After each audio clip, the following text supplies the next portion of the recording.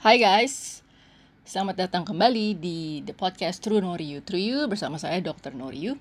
Khusus untuk episode 13 ini, saya kembali berkolaborasi dengan organisasi atau institusi yang lain.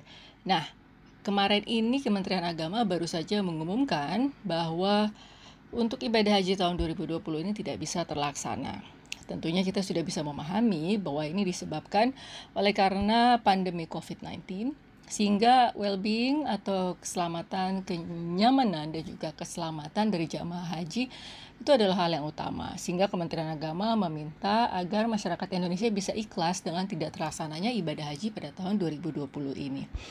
Saya diminta oleh sebuah organisasi, Asita Banten, untuk bersama-sama dengan Kementerian Agama menjadi narasumber di dalam Zoom webinar.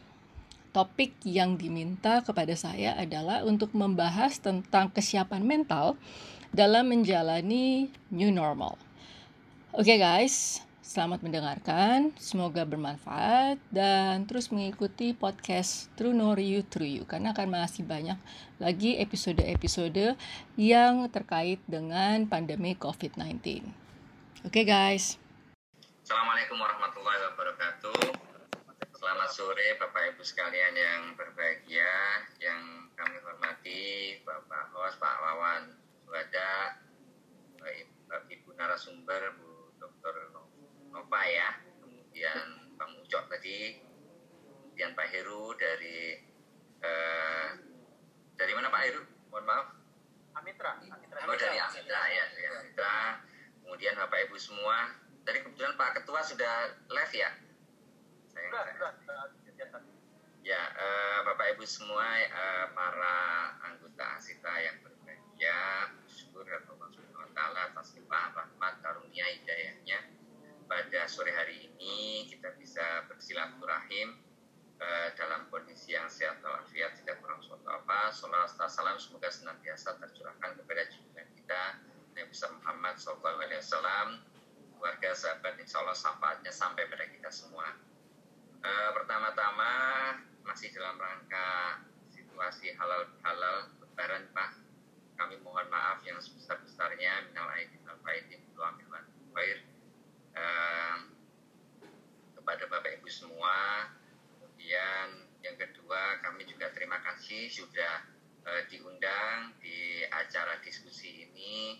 Setidaknya ini sebagai sharing saja terkait dengan kebijakan yang dilakukan oleh pemerintah terkait kepada para pengusaha. Dalam hal ini adalah para pengusaha travel, khususnya pengusaha umroh dan haji khusus yang Bapak Ibu kelola, kemudian sehingga sampai dengan saat ini masih terdampaknya parah ya Pak ya? Sangat. Tampaknya saya yakin parah, sehingga kami juga kemarin juga kebanjiran pertanyaan dari teman-teman PPU itu kemarin, Pak ini saya boleh nggak merumahkan karyawan? Ya saya bilang ya monggo saja kalau emang itu kebijakan untuk merumahkan karyawan. Yang jelas karena kondisi yang seperti ini kita juga sama-sama memahami bahwa ini terdampak semua sektor. Dan kemudian Bapak Ibu sekalian yang berbahagia, tahun ini merupakan tahun yang sangat keprihatinan buat kita semua Pak. Tidak hanya para pengusaha travel, tapi kami pemerintah ini kami juga prihatin karena sebagaimana diatur di Undang-Undang Dasar 1945 bahwasanya warga negara Indonesia itu berhak untuk memeluk agamanya masing-masing dan beribadah sesuai dengan ajarannya masing-masing.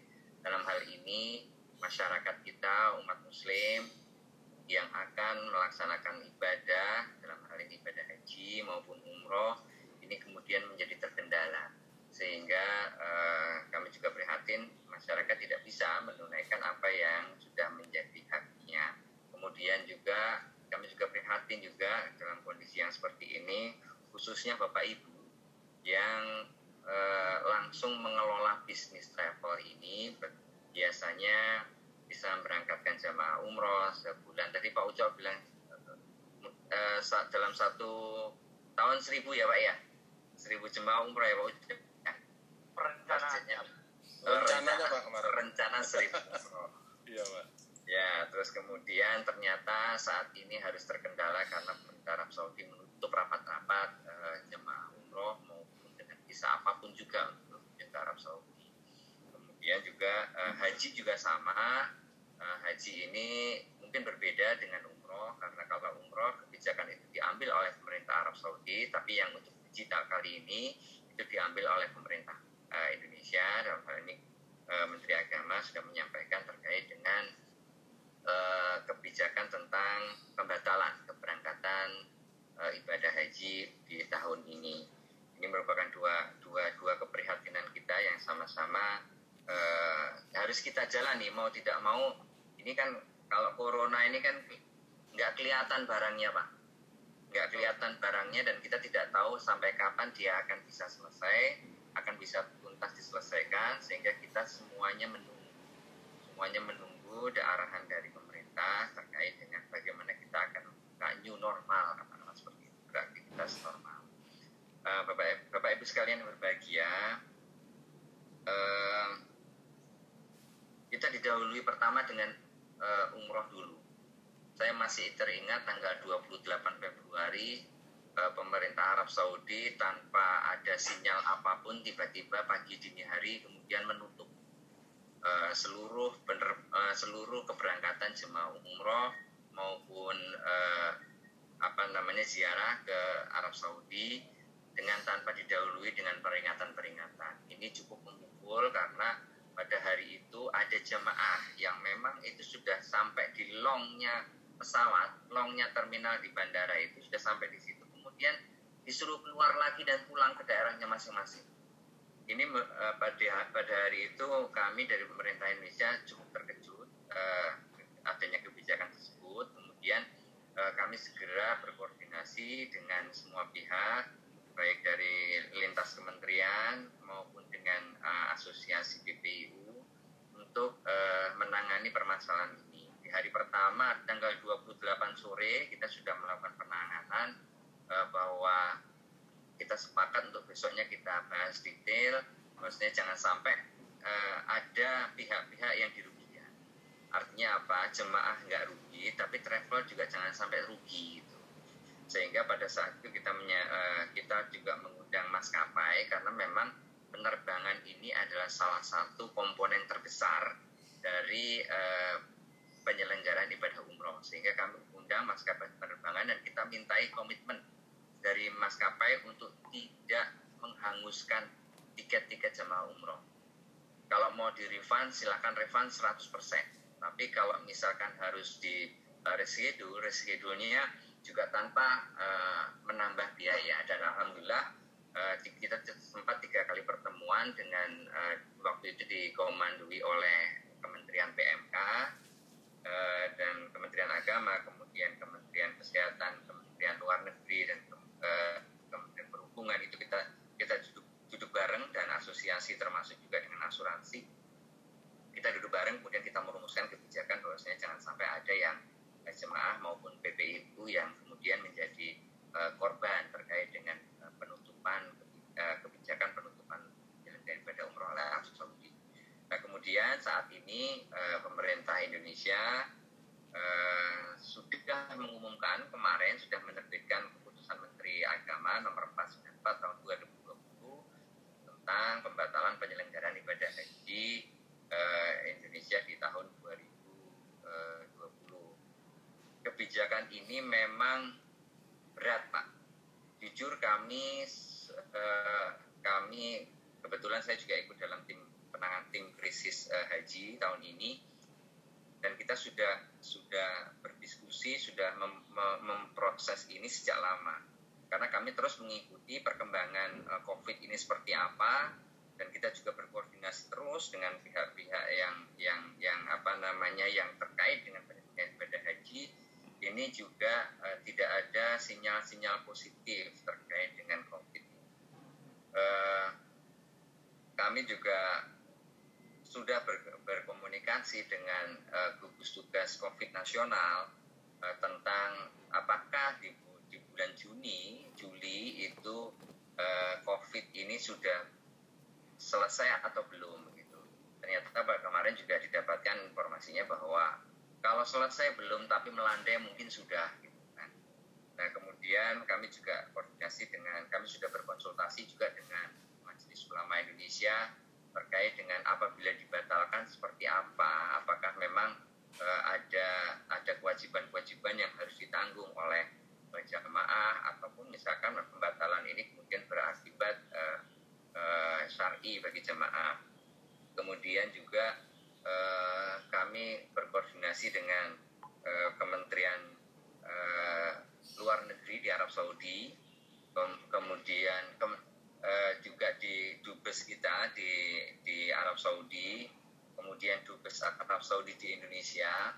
Ini memang sampai dengan kemarin, sampai dengan saat ini memang tidak ada, belum sama sekali belum memberikan sinyal bahwa penyelenggaraan ibadah haji itu akan dilaksanakan. Bahkan hari ini kita tahu di Arab Saudi masih posisinya masih lockdown. Jadi di Mekah sama sekali masih belum buka gitu kan. Nah ini sampai dengan informasinya sekitar tanggal 20 Juni itu baru dibuka. Nah ini menjadikan isyarat-isyarat buat kami untuk mengambil kebijakan tersebut. Kami sebenarnya sudah menyiapkan 3 skenario terkait dengan penyelenggaraan ibadah haji tahun ini. Pertama adalah seluruh jamaah bisa diberangkatkan dengan sudah tentu kita akan menerapkan standar COVID gitu kan.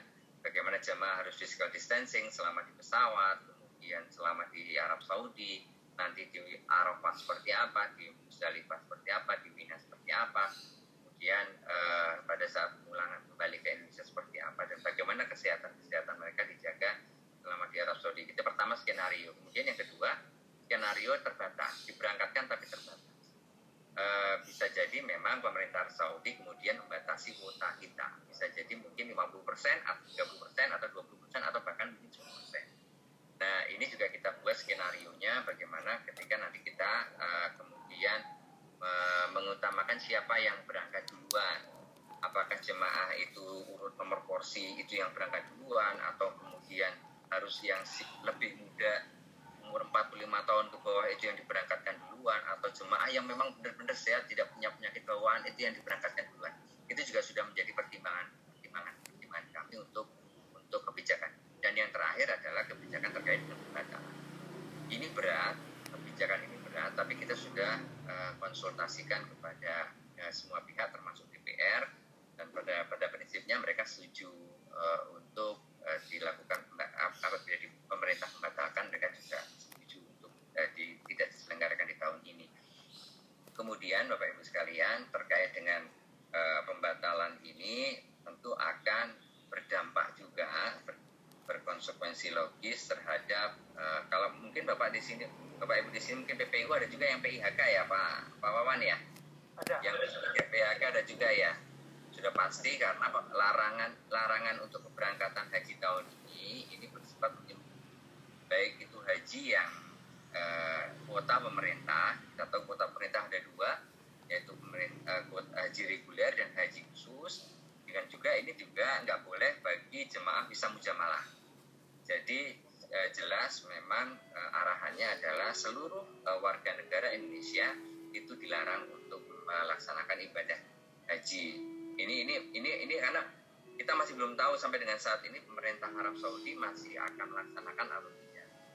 Sehingga kita pemerintah kemudian menerbitkan regulasi bahwa kita tertutup untuk semuanya. Karena memang pertimbangannya adalah pertimbangan kesehatan. Sekali lagi, COVID di Indonesia masih ada, kemudian COVID di Arab Saudi juga angkanya juga masih terus. Ya setiap hari ada jemaah, ada warga negara Arab Saudi yang terjangkit COVID. Nah ini kemudian kalau seandainya nanti diberangkatkan, jangan sampai kemudian jamaah di sana terjangkit, kemudian mereka harus dikarantina di Arab Saudi. Kemudian pada saat yang tidak terdeteksi kemudian kembali ke Indonesia, kemudian menularkan kepada keluarganya, kepada tetangganya. Pada kita tahu bahwa ada haji ini yang nganter, yang berangkat 2 orang, yang nganter sekampung Pak. Kemudian sama nanti ketika pulang gitu sama juga nanti mereka akan sangat dihormati, kemudian banyak tetangga, kerabat, detolan, sanak saudara yang datang silaturahmi kepada jamaah haji kita yang baru pulang dari Arab Saudi. Nah ini yang kemudian mendasari kenapa pemerintah yang tidak mengizinkan atau tidak menyelenggarakan ibadah haji tahun ini. Otomatis ini akan berdampak kepada semuanya, termasuk juga kepada PIHK yang masih berharap-harap nih mujamalah bisa jalan. Ini akhirnya juga tidak bisa melaksanakan mujamalah. Nah, juga termasuk juga jemaah. Kalau jemaah kita udah jelas Pak. Bagi jemaah yang menginginkan uangnya itu barangkali dia punya keperluan yang mendesak dan dia ingin menggunakan uang setoran lunas, itu jemaah bisa meminta kepada pemerintah agar uangnya dikembalikan dan akan kita kembalikan nanti ke jemaah yang bersangkutan.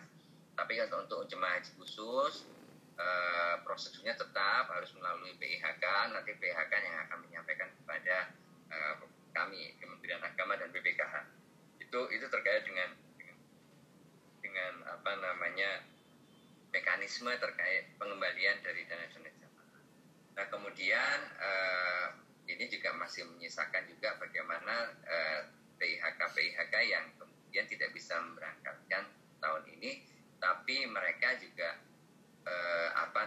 sudah melakukan booking terkait dengan mungkin akomodasi di Arab Saudi, kemudian transportasi dan konsumsi. Itu barangkali kita juga akan meminta seluruh PIHK, karena kan yang pemerintah Indonesia kan juga saat ini juga sudah melakukan kontrak-kontrak Pak yang di Arab Saudi. Kita minta untuk di reschedule, tidak dilakukan pembayaran dulu, kemudian ini akan dipakai untuk tahun depan. Nah ini kita juga akan upayakan untuk bisa PIHK bisa melobi para penyedia layanan di Arab Saudi untuk kalau tidak bisa dipakai tahun ini bisa dipakai tahun depan, seperti itu. Sama dengan halnya umroh juga untuk kemarin bagi PPIU yang sudah booking, kemudian sudah siap, sudah bayar segala macam, siap berangkatnya, siap jemaahnya siap berangkat, visanya sudah ada. Ini kemudian bisa di-reschedule dulu. Kalau visanya kemudian bisa dikembalikan kepada PPIU maupun kepada jemaah. Nah, ini yang kemudian jadi concern dari pemerintah. Termasuk juga kami pemerintah, kalau dalam hal ini Kementerian Agama, diundang oleh BI, oleh Dewan BI, jadi Dewan Syariah BI. Kita pernah diskusi terkait dengan PPU maupun PIHK yang terdampak dari COVID ini. Kita sudah sampaikan bahwa kalau satu PPIU itu memperkerjakan minimal 10 orang, maka kita jumlah PPIU ada sekitar 980. Ya kurang lebih ada 10.000 orang yang terdampak terkait dengan ini. Kemudian ini menjadi dasar mereka untuk pengambilan kebijakan terkait dengan insentif. Barangkali kami kurang tidak mengikuti secara aktif terkait dengan insentif apa yang diberikan, tapi setidaknya barangkali mungkin terkait dengan pajak-pajak yang mungkin sudah bisa ditoleransi atau bisa di-reschedule, tidak harus saat ini untuk melakukan pembayaran.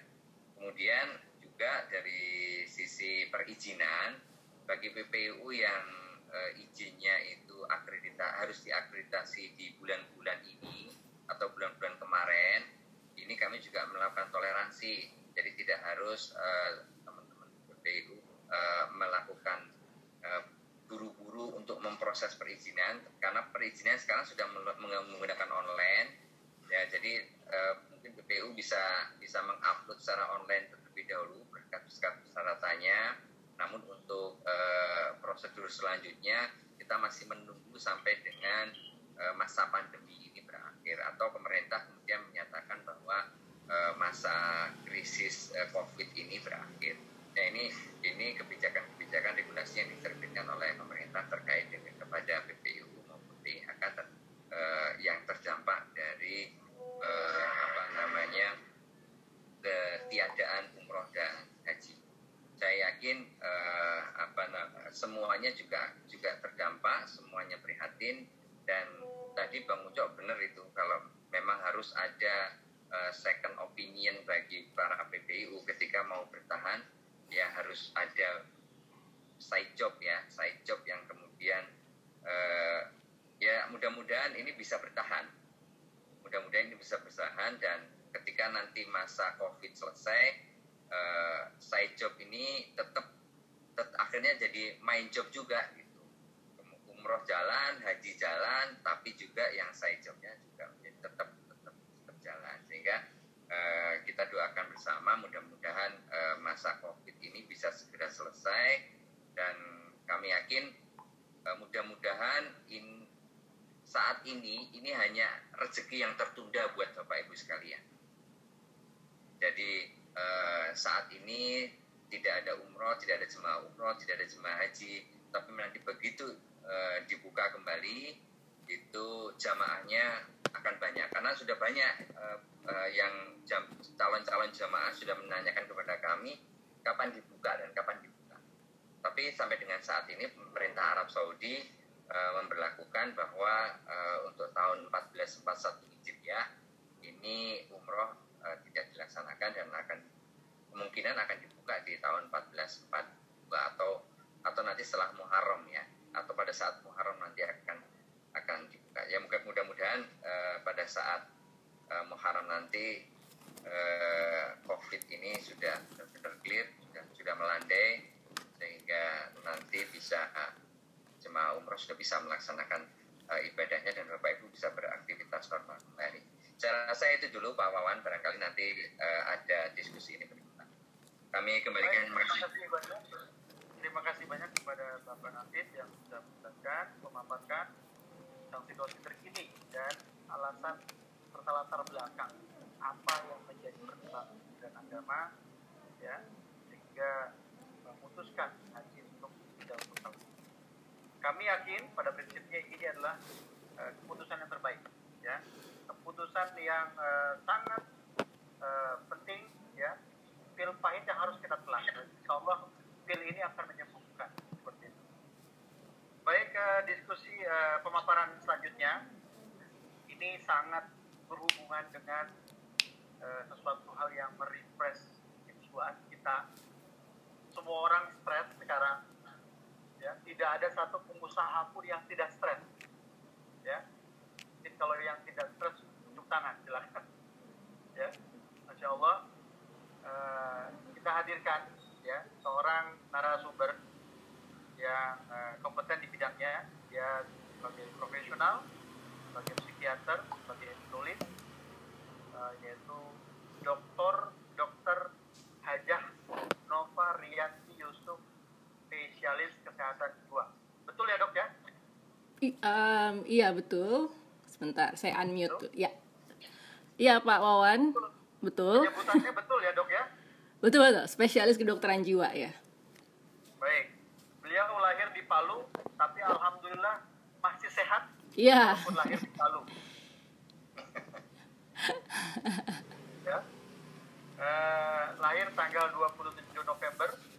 Ya, hobinya membaca pasti, karena beliau mungkin one and only yang mengambil sertifikat di Harvard Medical University, US. Dan beliau adalah pada periode 2014-2019 yang lalu wakil ketua komisi 9, ya, Dok, ya? Iya, betul, Pak Wawan. Yang merupakan satu-satunya wanita Indonesia yang melahirkan Undang-Undang Kesehatan Jiwa, Undang-Undang nomor 18, ya, Dok? Iya, betul. Tahun 2014.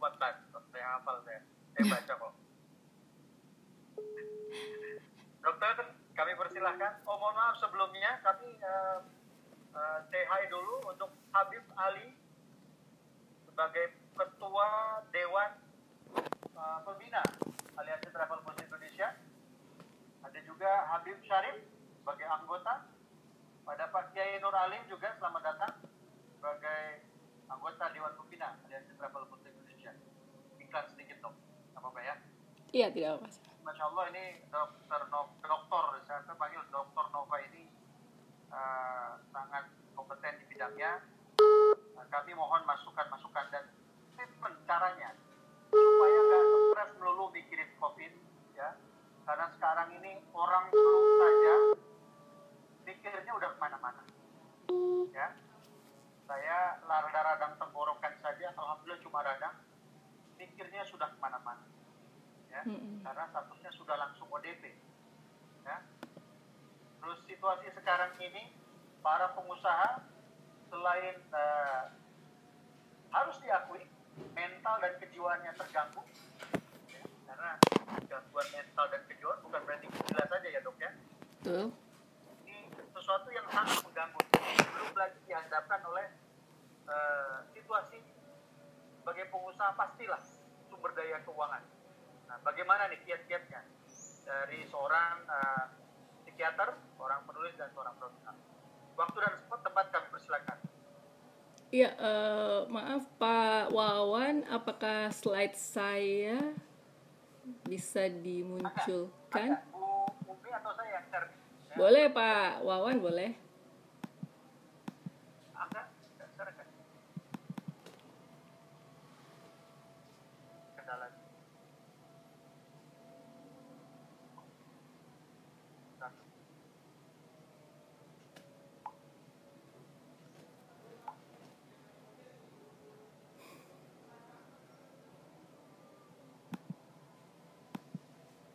Oh ini Pak ini ya, Pak Wawan ya, yang mau memunculkan slide-nya.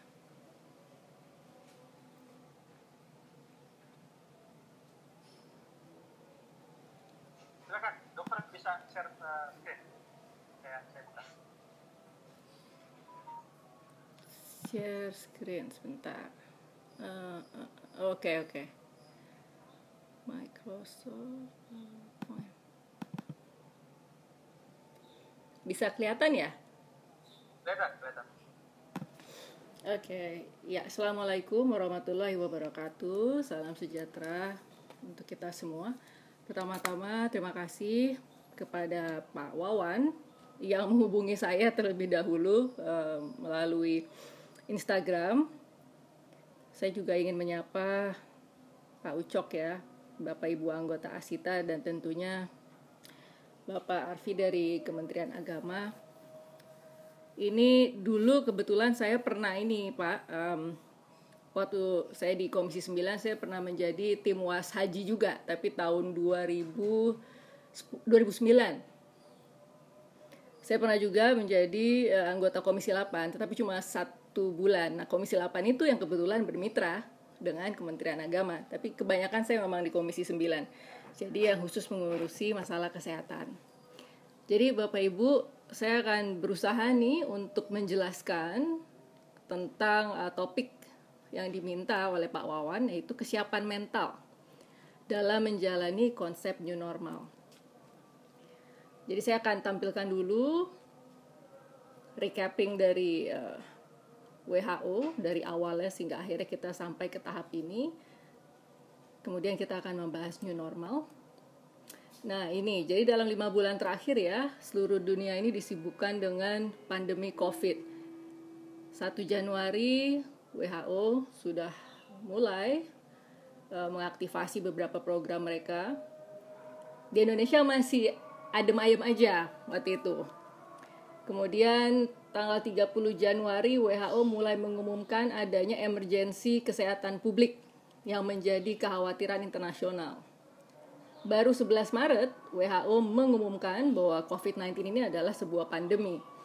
Nah, Indonesia itu seingat saya tanggal 14 Maret ya, kita mulai social distancing. Kemudian istilahnya diganti menjadi physical distancing. Ini angka kemarin saya ikut pemaparan WHO. Secara global itu sudah 6.057.853 kasus dari 215 negara. dalam 24 jam saja itu ada kasus baru yang terkonfirmasi 119.000 kasus. Nah, ini luar biasa. Ini untuk Indonesia sendiri per 2 Juni atau kemarin ada 27.549, berarti ada kenaikan 609 kasus yang terkonfirmasi positif. Yang sembuh 7.935, 1.663 yang meninggal.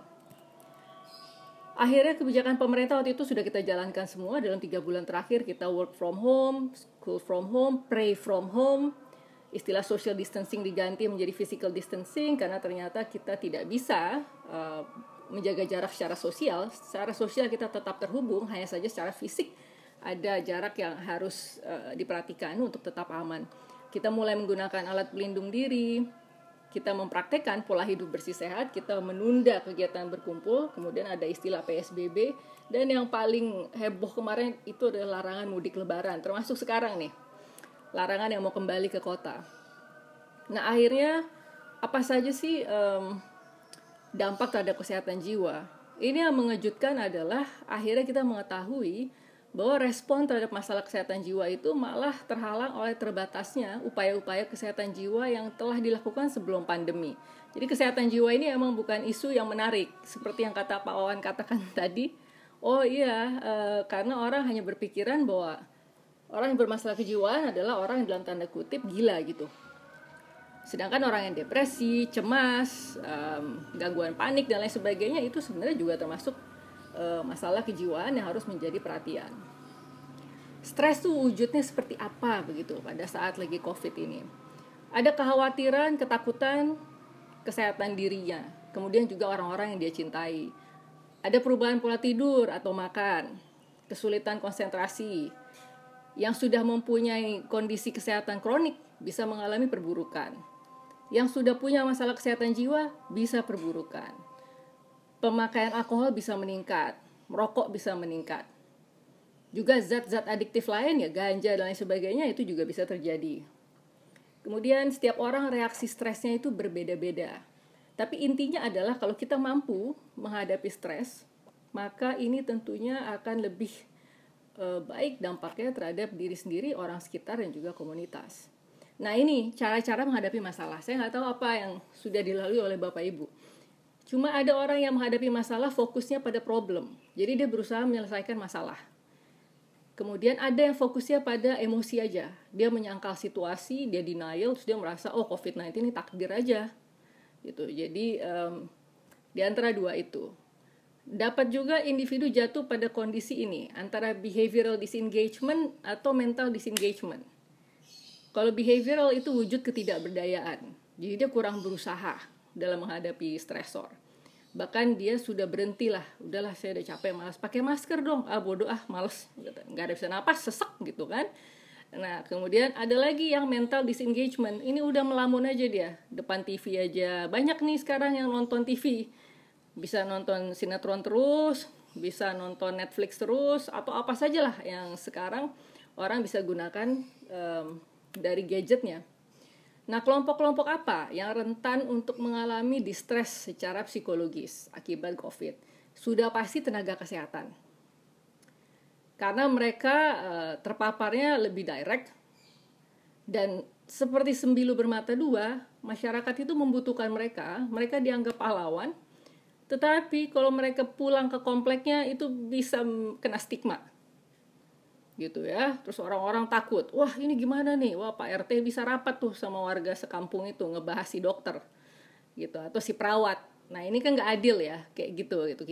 Dia dibutuhkan jasanya tapi orangnya dibuang aja gitu ya, jangan sampai menulari kita gitu, nggak bisa seperti itu sebenarnya.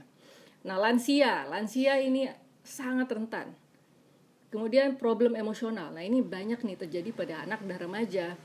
Apalagi mereka yang seharusnya berada di sekolah, bergaul dengan teman-teman, orang yang penting buat dia adalah teman, tiba-tiba dia harus sama orang tuanya terus. Remaja ini lagi masa-masanya punya banyak rahasia gitu kan, lagi punya ide coba-cobanya banyak, ya ampun, dipantengin terus sama orang tuanya, bisa stres dia. Kemudian perempuan, ini sayang sekali tiba-tiba ada kekerasan domestik yang banyak muncul dalam pelaporan. Nah, apa saja sih dampak COVID-19 dan kesehatan jiwa menurut WHO nih? Yang pasti hilangnya mata pencaharian. Tadi saya bersyukur ikut dari awal, jadi saya bisa mengetahui untuk Bapak Ibu yang tergabung di Asita begitu, apa yang menjadi kendala dan apa yang menjadi stresor saat ini. Keadaan yang tidak pasti. Sampai kapan mata pencaharian ini juga terganggu, ini juga tidak pasti. Nah, kemudian udah itu ketakutan penyebaran virus. Nah, jadi udah ada cemas, keadaan tidak pasti secara ekonomi, kemudian virusnya lagi bikin takut. Jadi ada triple threat gitu, ada 3 ancaman sekaligus. Nah, ini kalau berkepanjangan dampaknya bisa berat ke kejiwaan seseorang. Akhirnya kita nih di Perhimpunan Dokter Spesialis Kedokteran Jiwa Indonesia memeriksa tentang kondisi cemas, depresi, dan trauma psikologis dari masyarakat. Ternyata yang banyak ikut, 76,1% melakukan swapriksa itu perempuan. Jadi dibandingkan laki-laki, perempuan lebih banyak, 76% yang melakukan pemeriksaan. 63% cemas, 66% depresi. Nah, jadi bayangkan gejala cemasnya yang utama itu bahwa sesuatu yang buruk akan terjadi gitu. Jadi berpikir sesuatu yang buruk akan terjadi. Khawatir berlebihan, mudah marah gitu. Udah nggak bisa rileks gitu ya, disuruh santai, boro-boro udah nggak bisa nih, udah tegangan tinggi gitu kan. Nah, kalau gejala depresi yang banyak muncul itu adalah gangguan tidur sama kurang kepercayaan diri. Nah, ini banyak muncul pada pemeriksaan swapriksa. Kemudian trauma psikologis, ada 182 orang yang melakukan pemeriksaan untuk trauma psikologis. Dan ternyata yang mengalami trauma psikologis yang cukup berat itu 46%. Yang tidak ada gejala itu 19%. Biasanya gejala stres pasca traumanya apa? Biasanya gejala penghindaran. Jadi tidak ingin ketemu orang lain gitu, apalagi di rumah dan lain sebagainya. Mungkin belum cukur gitu ya. Udah aut-autan penampilan, nggak merawat diri, aduh udah males deh ketemu orang. Tambah lagi dia tambah nggak mau ketemu. Kalau di Zoom paling cuma namanya aja yang muncul, dia nggak mau kelihatan mukanya gitu ya, itu ketahuan aut-autan gitu, atau masih pakai daster, pakai piyama gitu ya. Nah, ini yang paling mengerikan adalah dampak bunuh diri. Ini salah satu menteri keuangan federasi di Jerman, dia bunuh diri karena dia khawatir dampak ekonomi. Ada dokter UGD yang sangat mumpuni di New York, dia juga bunuh diri. Pertama, dia stres menangani di UGD, begitu besarnya bencana kemanusiaan. Kemudian dia sendiri kena COVID. Begitu dia sembuh, kembali menangani lagi, dia stres lagi, dan akhirnya kali ini dia bunuh diri gitu. Nah, ini beberapa penelitian saya coba tampilkan. Indonesia sedang dilakukan penelitian, banyak yang sedang meneliti tapi belum dianalisis kebanyakan. Akhirnya kita hanya bisa melihat dari survei-survei nasional yang dilakukan di berbagai negara. Ternyata yang tinggi untuk distres ya, distres itu perasaan stres atau perasaan tidak nyaman secara psikologis. Yang tinggi itu di Iran. Iran tuh 60% mengalami distres secara psikologis. Kemudian yang kedua Amerika, yang ketiga di Cina, itu 35% di Cina, di Amerika 45%, di Iran 60%. Kemudian anak, nah ini di Italia dan Spanyol. Anak-anak itu problem yang utamanya adalah tidak bisa konsentrasi. Kemudian cemas dan juga merasa kesepian. Nah, ini yang dialami oleh anak-anak kita saat ini. Nah, untuk tenaga-tenaga kesehatan di Kanada 47% membutuhkan dukungan psikologis. Jadi mereka terus membantu orang sedangkan mereka sendiri butuh dukungan gitu secara psikologis. Jadi mereka terbebani betul. Di Cina, angka depresi pada tenaga kesehatan itu mencapai 50%. Kecemasan 45% dan juga gangguan tidur, insomnia. Di Pakistan, distres psikologisnya itu sedang sampai berat. Yang sedang lebih banyak, sampai 42%. Nah, ini gangguan cemas menyeluruh, gejala-gejala depresi, dan juga kualitas tidur yang terganggu. Ini dikatakan bahwa usia muda mengalami kecemasan dan depresi yang lebih tinggi daripada orang dewasa. Nah, kemudian mereka ini kalau terlalu banyak menghabiskan waktu untuk mengamati tentang berita-berita COVID, biasanya cemasnya juga lebih tinggi lagi. gitu. Nah, jadi apalagi orang ya dari awal itu selalu mengikuti berita dan yang angka-angka kematian itu membuat semakin ketakutan. Nah, orang muda dan sekolah, ini kan masih belum ada keputusan dari pemerintah. Apakah sekolah akan diberlakukan mulai Juli untuk kembali new normal, artinya kembali lagi anak-anak ke sekolah. Jadi memang ini bukan sesuatu yang mudah untuk diputuskan. Gitu. Jadi ini survei dilakukan di Inggris. Dari 2.111 partisipan, 83% mengatakan pandemik membuat kondisi mereka semakin memburuk. Karena mereka tidak bisa merasakan suasana di sekolah. Jadi ternyata rutinitas sekolah itu penting juga untuk mekanisme anak muda untuk coping atau menghadapi masalah. Nah, pada saat sekolah ditutup, mereka merasa kehilangan jangkar. Dan yang mempunyai gejala-gejala kejiwaan itu bisa kambuh. Nah, ini salah satu penelitian yang menunjukkan pentingnya sekolah bagi anak-anak muda. Nah, social media social exposure ini bagus. Kalau seperti Pak Wawan, bagus untuk mencari narasumber ya, Pak Pak Wawan gitu. Akhirnya jadi bisa komunikasi dengan saya. Nah, tapi problemnya adalah kebanyakan mereka yang sering terpapar media sosial yang kuat itu mempunyai kecenderungan cemas dan juga campuran depresi cemas yang tinggi. Gitu. Jadi belum tentu aktif secara di media sosial itu berdampak baik. Ternyata itu bisa berdampak terhadap kecemasan dan campuran dari depresi cemas. Misalnya begini, sekarang beritanya di medsos mungkin banyak mengikuti artis-artis Hollywood gitu ya. Ternyata di sana lagi rame semua tentang kondisi George Floyd di Amerika Serikat misalnya. Atau melihat kok enak banget ya gaya hidupnya mereka seperti ini. Wah, itu sih namanya bukan karantina itu gitu ya. Jadi akhirnya mulai membanding-bandingkan. Saya yang cuma di kamar kos 3x3 meter gitu ya, terus melihat mereka yang bisa menikmati kemewahan. Nah, ini udah gak apple to apple nih. Nah, ini kenapa medsos kadang-kadang menjadi sumber stresor buat masyarakat. Nah, pandemi ini unprecedented. Belum pernah ada yang mengalami dan tidak ada yang tahu ke depannya seperti apa. Mungkin kemarin Bapak Ibu melewati tahapan-tahapan ini pada saat kehilangan normal yang biasa dijalankan menjadi new normal yang baru gitu. Mungkin awalnya ada denial begitu ya, shock, ketakutan, kemudian marah, merasa frustrasi begitu ya, cemas. Kemudian pelan-pelan mulai menemukan makna. Nah, mungkin yang makna ini seperti Pak Ucok tadi gambarkan. Mulai bisa mengalihkan bisnis gitu ya, bisnisnya yang sebenarnya side business akhirnya menjadi core business misalnya. Ini kalau lagi dalam fase denial dan anger nggak mungkin bisa berpikir seperti ini. Nah, mungkin sudah dalam tahapan mulai bisa mencari solusi dari kondisi yang sedang dihadapi.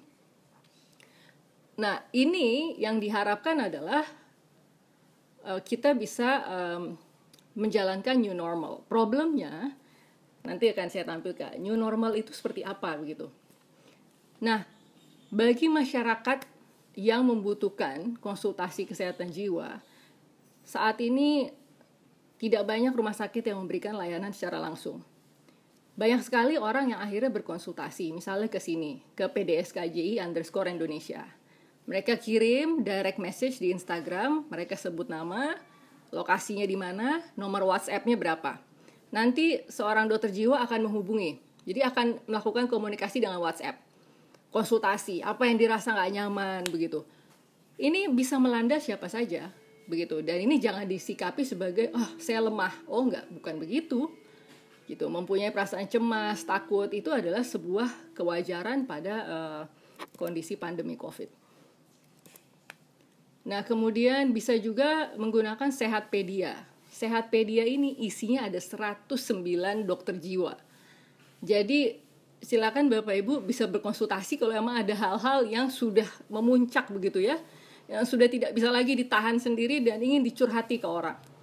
Gitu. Untuk mencari curhat yang aman, ini bisa dilakukan lewat konsultasi dengan psikiater. Ini contohnya menggunakan aplikasi Sehatpedia.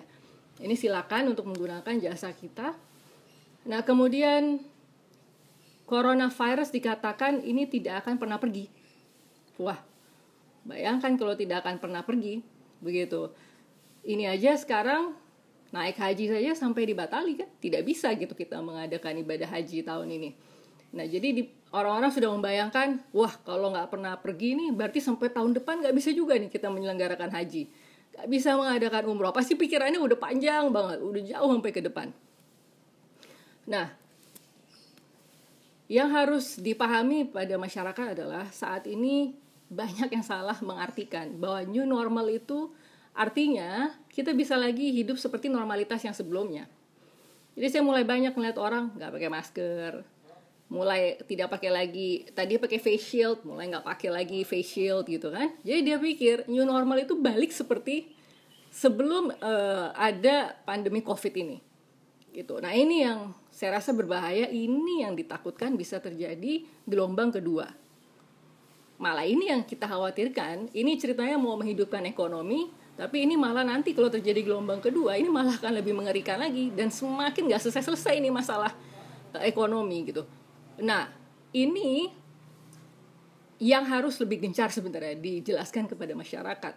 Jadi ini kan dikatakan oleh Pak Yuri ya, juru bicara penanganan. Dia kan mengatakan tatanan baru ini perlu karena sampai sekarang vaksin kan belum ditemukan. Kemungkinan 2021 katanya. Para ahli masih bekerja keras untuk menemukan vaksin. Nah, untuk tidak menyerah, kata Pak Yuri, kita harus jaga produktivitas. Jadi kita kembali produktif. Problemnya adalah, apakah Indonesia itu sudah memenuhi persyaratan? Nah, tadi yang mengenai vaksin. Vaksin ini problemnya adalah virusnya berbeda, virusnya terus bermutasi. Apakah yang dikembangkan di luar negeri itu nanti akan sesuai dengan yang di Indonesia? Seberapa cepatkah Indonesia juga mengembangkan vaksin? Ini sampai ada himbauan negara-negara maju kalau bisa bayar vaksinnya mahal dong, supaya negara-negara yang kurang seperti low and middle income itu bisa dibantu dengan harga vaksin yang lebih murah. Karena apa? Katanya percuma aja kamu mau maju sendiri, pakai vaksin sendiri, kalau negara-negara lain juga tidak tertangani, gitu. Karena ini semua majunya sebagai satu komunitas kesehatan global. Jadi nggak bisa lagi sekarang setiap negara mau sehat sendiri negaranya, nggak bisa, begitu. Jadi ya sama lah Arab Saudi kan juga akhirnya dia juga nggak mungkin begitu sehat sendiri, gitu. Karena kan sih ada tempat orang naik haji, menjalankan ibadah umroh. Jadi akhirnya dia juga membutuhkan negara-negara lain untuk menjaga kesehatannya. Jadi ini akhirnya kita harus bergerak bersama-sama. Problemnya Indonesia ini sudah memenuhi syarat atau belum untuk memberlakukan new normal. Nah kalau lihat dari indikator-indikator ini bisa dikatakan sebenarnya Indonesia belum siap untuk new normal, begitu. Karena ini indikatornya sudah dikatakan oleh WHO sedemikian rupa. Cuma problemnya gini, kalau terlalu cepat diberlakukan, itu tadi second wave-nya lebih mengerikan. Daripada bersabar dulu, melihat kondisi dulu, memperbaiki penanganan saat ini, kemudian baru new normal, saya rasa itu akan lebih bagus, lebih terukur, gitu. Nah ini yang ya kita nggak tahu lah. Ini pertimbangan pemerintah. Nah ini udah dibuat berbagai panduan. Akhirnya saya tanya, ini kan mulai minggu ini setelah Lebaran. Akhirnya saya tanya kepada beberapa orang yang bekerja di pemerintah, yang punya pegawai. Saya tanya, apakah sudah berangkat new normal kemarin? Udah ke kantor belum? Saya tanya. Bagi saya sampai saat ini apapun istilahnya, mau longgar PSBB, mau new normal, rasanya belum meyakinkan bahwa situasi terkendali. Jadi orang masih menganggap bahwa work from home itu pilihan yang lebih baik. Saya tanya lagi, oh ya ini kementerian ini udah jalan loh, kementerian ini udah jalan belum? Kementerian yang tempat Anda bekerja. Saya masih anjurkan staf kerja di rumah gitu. Jadi akhirnya orang membuat keputusan-keputusan sendiri gitu. Yang berdasarkan, kan orang sekarang gampang ya tinggal baca. Apa sih persyaratannya gitu. Akhirnya orang tinggal membaca. Nah, kita lihat Korea Selatan. Korea Selatan itu kembali menerapkan lockdown. Ya, jadi dia ini sejak April sudah merelaksasi dia. Sejak April. Tiba-tiba ada lonjakan kasus baru. Nah, akibat lonjakan kasus baru, dia perketat lagi ibu kota di Seoul. selama 29 Mei sampai 14 Juni. Yang ditutup apa? Pertemuan sosial udah pasti ditutup, restoran ditutup, bar ditutup, fasilitas keagamaan diminta waspada, museum tutup, taman tutup, galeri seni tutup. Kemudian ada klaster lagi, ternyata ada klaster baru di pusat distribusi di dekat Seoul. Nah, ini dari 3.500 pegawai yang diperiksa, ternyata 69 kasus terkonfirmasi. Akhirnya pembukaan sekolah ditunda. Jadi 500 sekolah menunda dimulainya kembali kelas karena kondisi ini. Nah, ini dikatakan bahwa peningkatan aktivitas masyarakat justru menyulitkan petugas kesehatan untuk melacak transmisi virus. Gitu. Jadi bayangkan kalau orang aktif, semua udah kesana kesini, udah warawiri, pindah lokasi dan lain sebagainya, bagaimana sih melakukan tracing? Itu sulit sekali.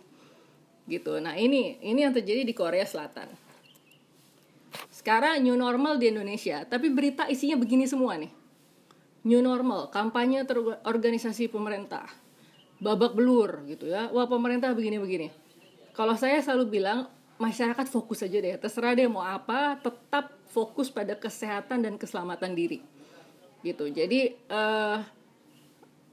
ada berbagai dinamika dan lain sebagainya, tapi masyarakat jangan fokus ke sana gitu. Karena nanti malah stres. Kalau stres, daya tahan tubuh turun lagi. Lebih baik udah fokus pada kesehatan dan keselamatan diri masing-masing. Nah, ini bayangkan, ini cara-cara orang menjalankan new normal. Banyak sekali materi edukasi yang beredar. Saya jadi berpikir, ini jangan-jangan orangnya bukan kena COVID, malah stroke. Karena bingung, darah tinggi nih, naik nih, bingung nih mau berangkat. Apa aja ya? Masker, jaket, alat buat buka pintu, semprotan desinfektan, sabun cair, gitu ya. Bingung kan, banyak banget nih tas belanja, helm pribadi, tisu kering, tisu basah, alat ibadah sendiri, masker cadangan, alat makan, botol minum.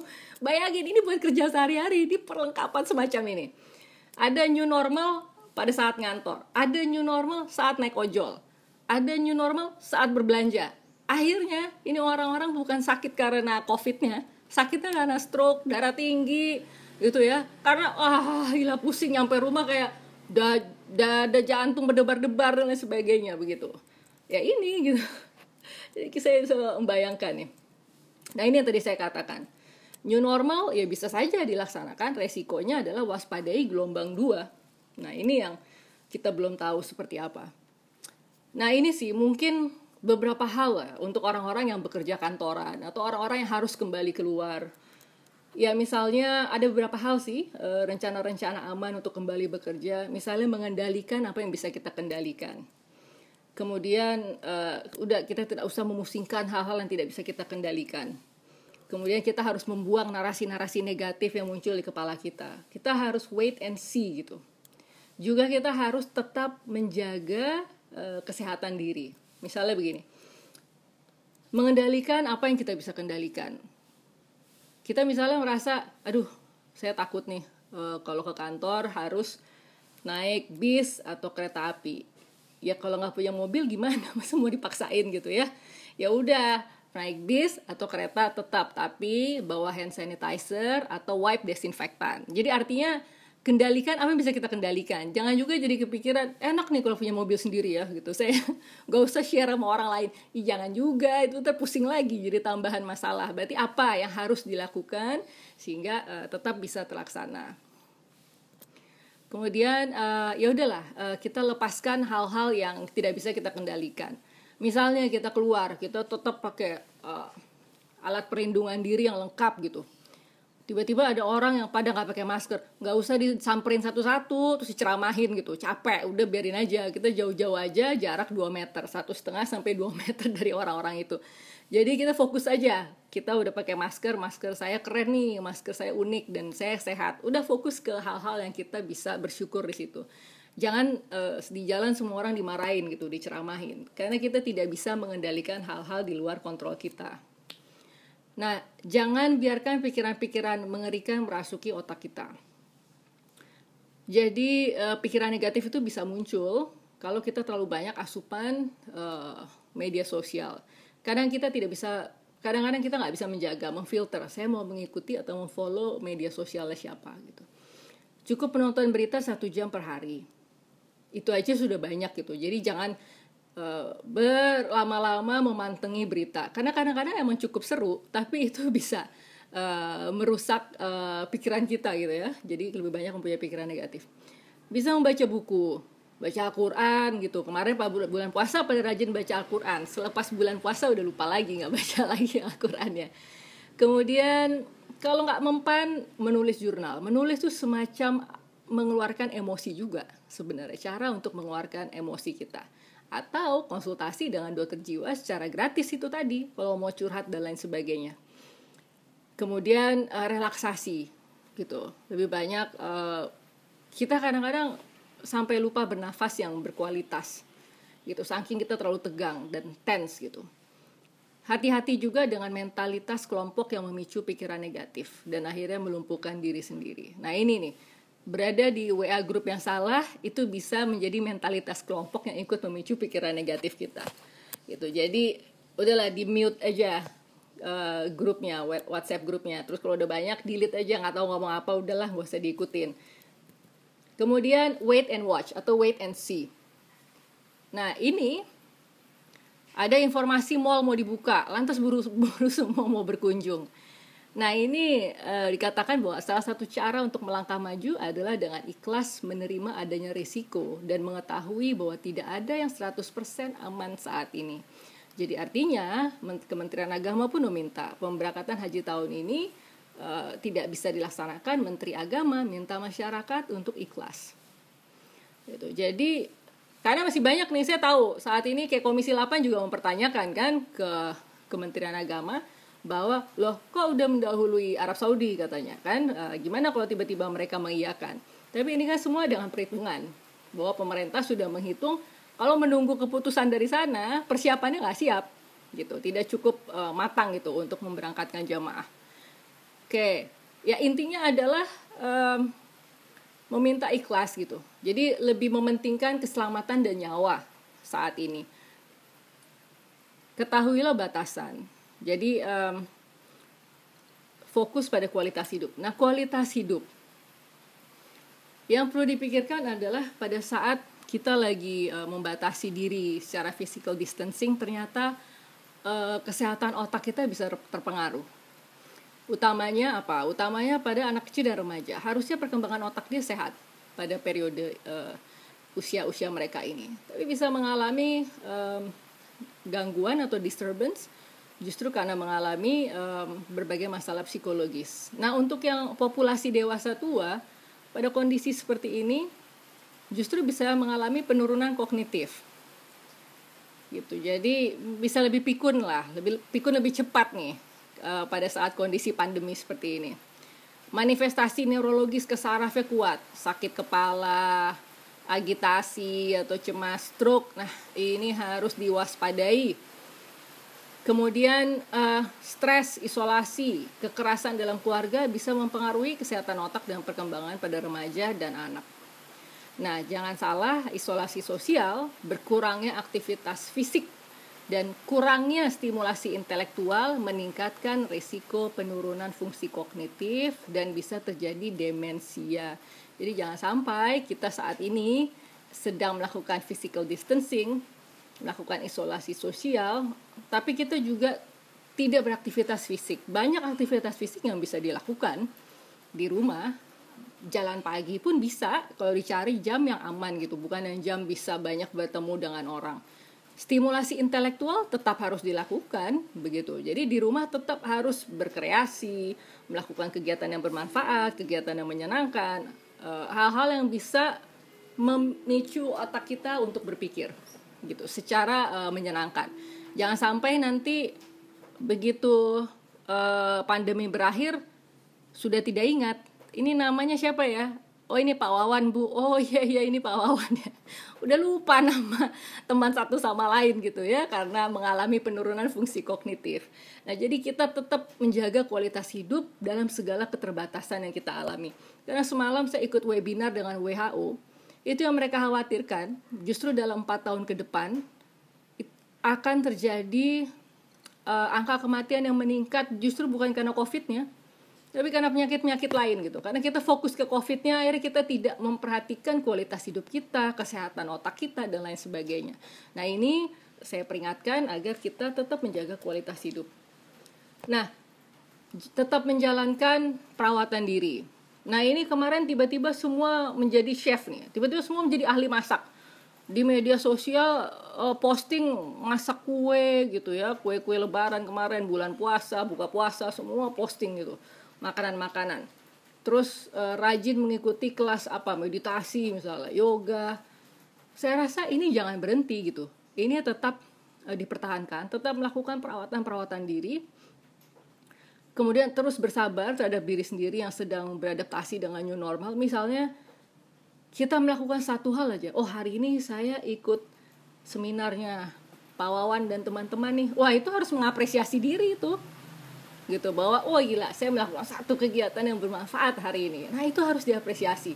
Gitu. Bisa bertahan mendengarkan, aktif berdialog. Wah, itu udah sebuah upaya untuk menjaga kesehatan otak kita. Nah, itu adalah poin atau nilai buat diri kita. Nah, kita harus fleksibel dengan kondisi yang berubah-ubah. Jadi kalau hari ini kita harus stay at home, kita bisa fleksibel juga. Tiba-tiba disuruh pemerintah, ayo keluar, di bawah 45 tahun, ayo keluar kerja gitu ya. Nah, jadi kita harus fleksibel gitu dengan kondisi yang tidak menentu nih, seperti sekarang gitu. Kita harus berusaha untuk fleksibel.